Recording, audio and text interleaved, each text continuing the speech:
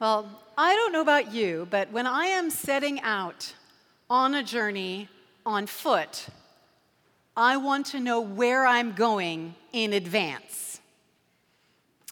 I kind of wonder how Silas and Timothy were feeling around mile 300 when it still seemed unclear where their missionary journey with Paul was actually going.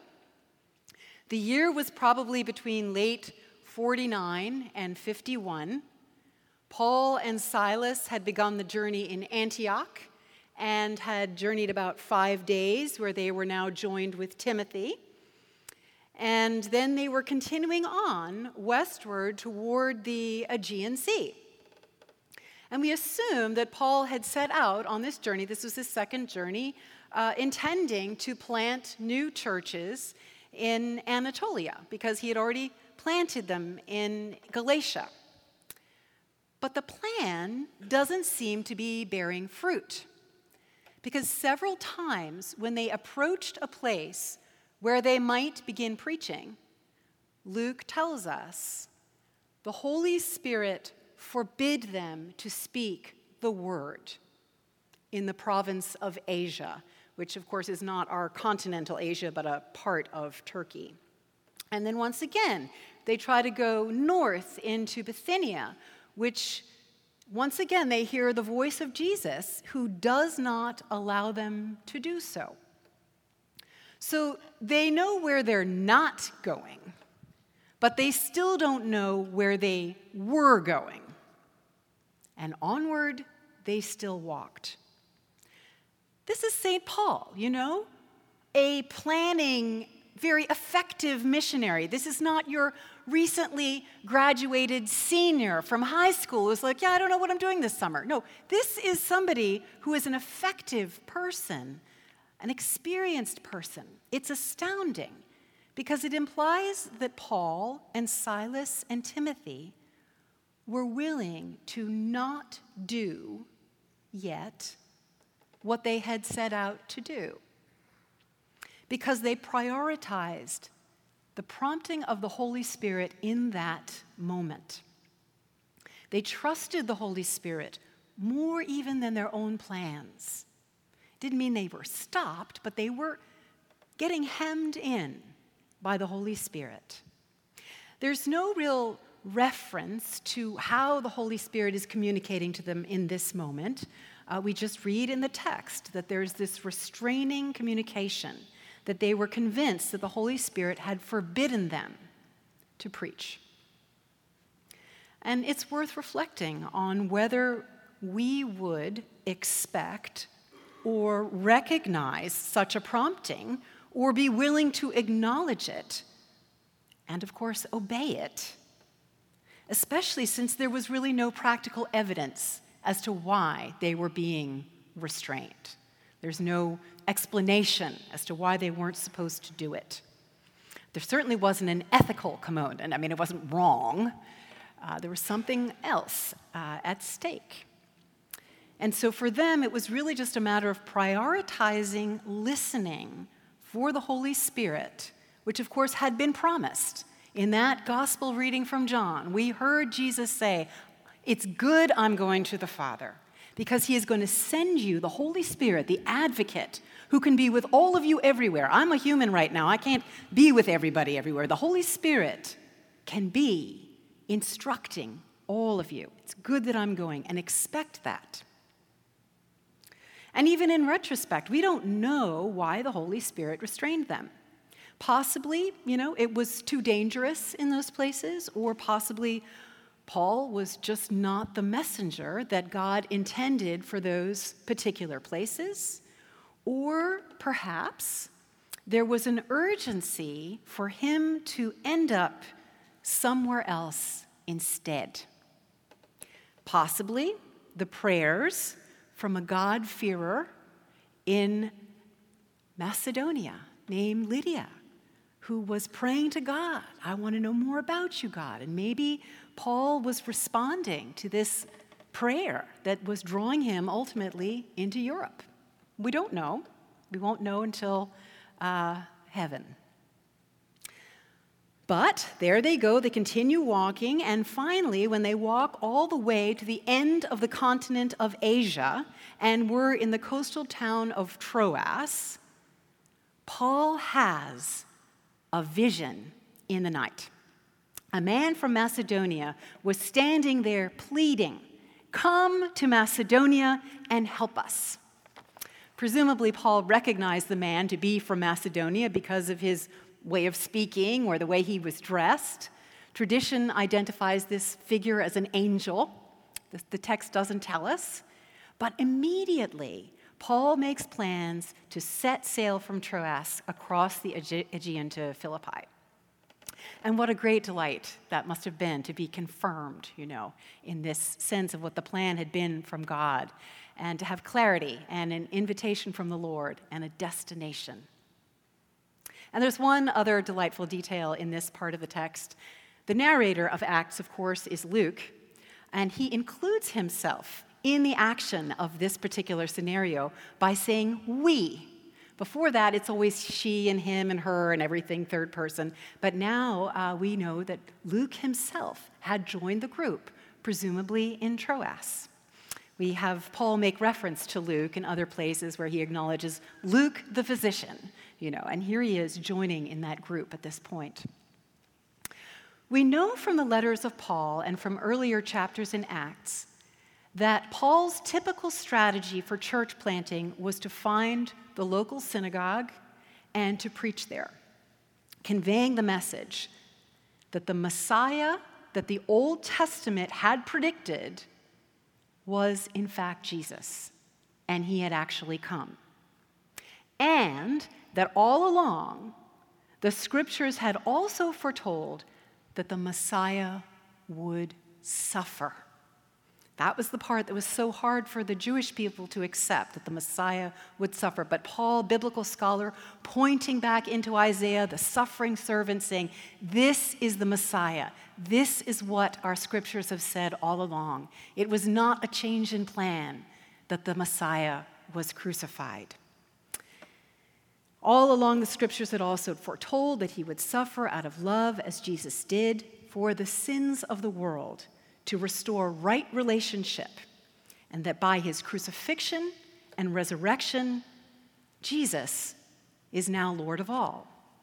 That was the message that Paul was preaching in the synagogues. Now, in Philippi, in Europe, which is a Roman colony, there was not a large Jewish community, so there was no synagogue.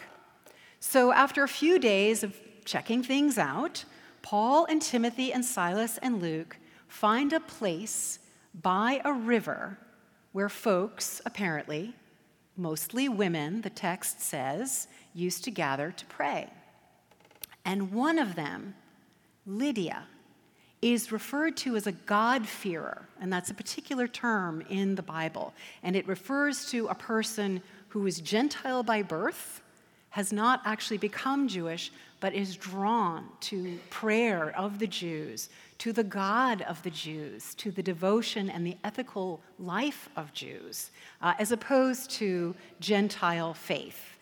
Because, remember, those Gentile gods, the gods of Greece and Rome, were kind of a moody, fickle bunch, basically regarding humankind as sort of ridiculous entertainment while they are up there on Mount Olympus, sipping their ambrosia.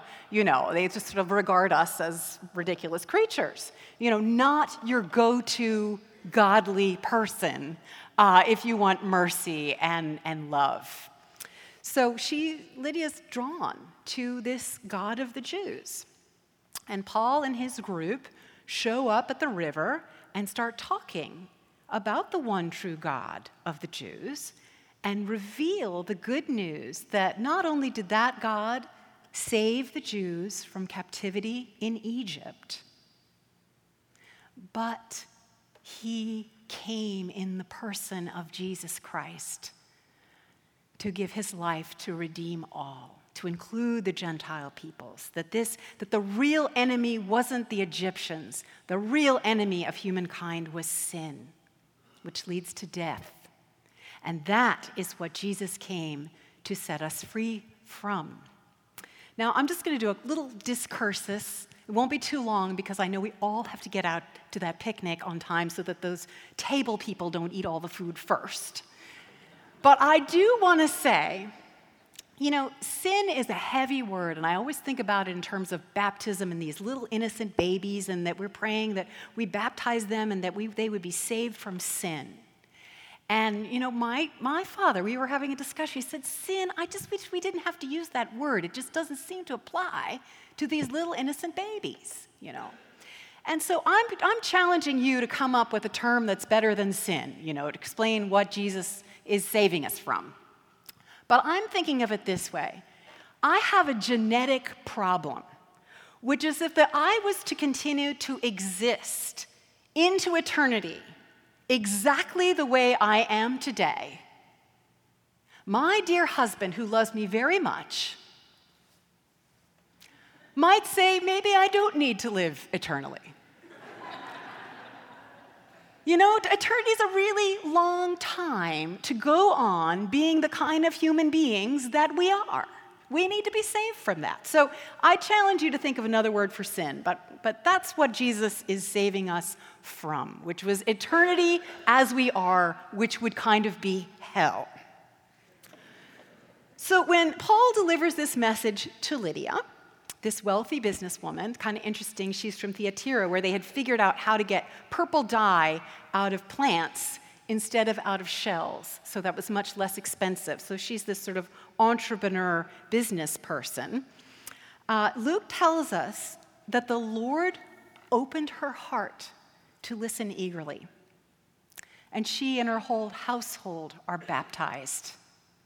And from that flows an invitation to Paul and Silas and Luke and Timothy to stay with her, which is so beautiful, of course. It's we read in our gospel that the advocate comes, and so the Father and the Son can live with us, be with us, dwell with us. And Lydia's response is that same kind of hospitality of bringing in these people who have given her this word. So 4 things. This text is so rich with many things, but I'm going to pay attention to 4. First, the legitimacy of listening ongoingly to God, expecting to hear his voice somehow communicated to you. Could be in a dream, could be a friend tells you. God has different ways, both to say, no, don't do that. Get out of there. And to tell us, yes, do that. Yes, go there. We expect that ongoing voice from the Holy Spirit. Second, the legitimacy of dreams in the Christian life. Paul's dream of the Macedonian messenger. Freud isn't the only person who gets to say dreams are important. As Christians, we believe dreams are important. In fact, just yesterday, Reggie came from Maryland, a retired police officer, to run a sports camp here for Jones Padilla School. We had a number of people volunteering. It was a wonderful day. But Reggie shared with us that the whole reason he does these sports camps is because after a very difficult life in law enforcement and even suicidal thoughts, in 2019, he had a dream that he would be playing baseball all over the world with children. It was at 1:45 in the morning. He got out of bed and he wrote it. And within 4 weeks, there was a foundation that made that possible, that dream. And I'm here to tell you, there is good fruit coming from Reggie paying attention to his dream. So the legitimacy of dreams in the Christian life. 3, the power of the simplest message of the gospel, which is that Jesus died for our sins. We are forgiven if we receive him, and we have eternal life with him.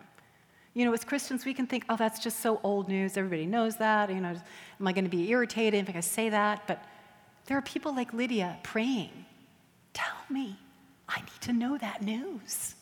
And you know it. The power of the news of the gospel.